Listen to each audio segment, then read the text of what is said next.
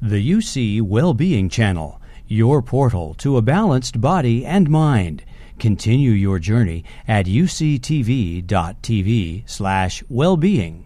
How do you diagnose post-traumatic stress disorder? How does someone know? Well, as Clay had already mentioned, one of the first things is to determine if a trauma occurred or not. And again, that has to be life-threatening. Either you're observing it or it's happening to you, where your physical safety or that of another's is being threatened, and it causes you fear, horror, dread, and helplessness. Then there's what we call cluster B symptoms.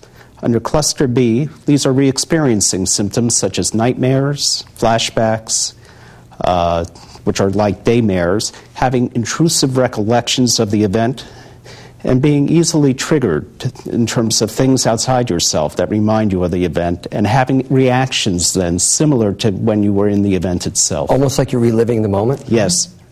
There's also what we call cluster C, which are avoidance symptoms. And these are marked by feelings of withdrawal, social isolation, loss of interest in activities and people.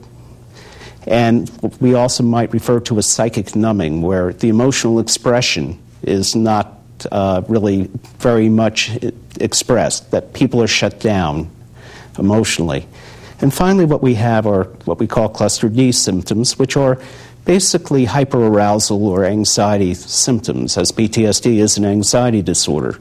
We think of hyperarousal, irritability, hypervigilance, and sleep problems as being among those kinds of symptoms that people may have.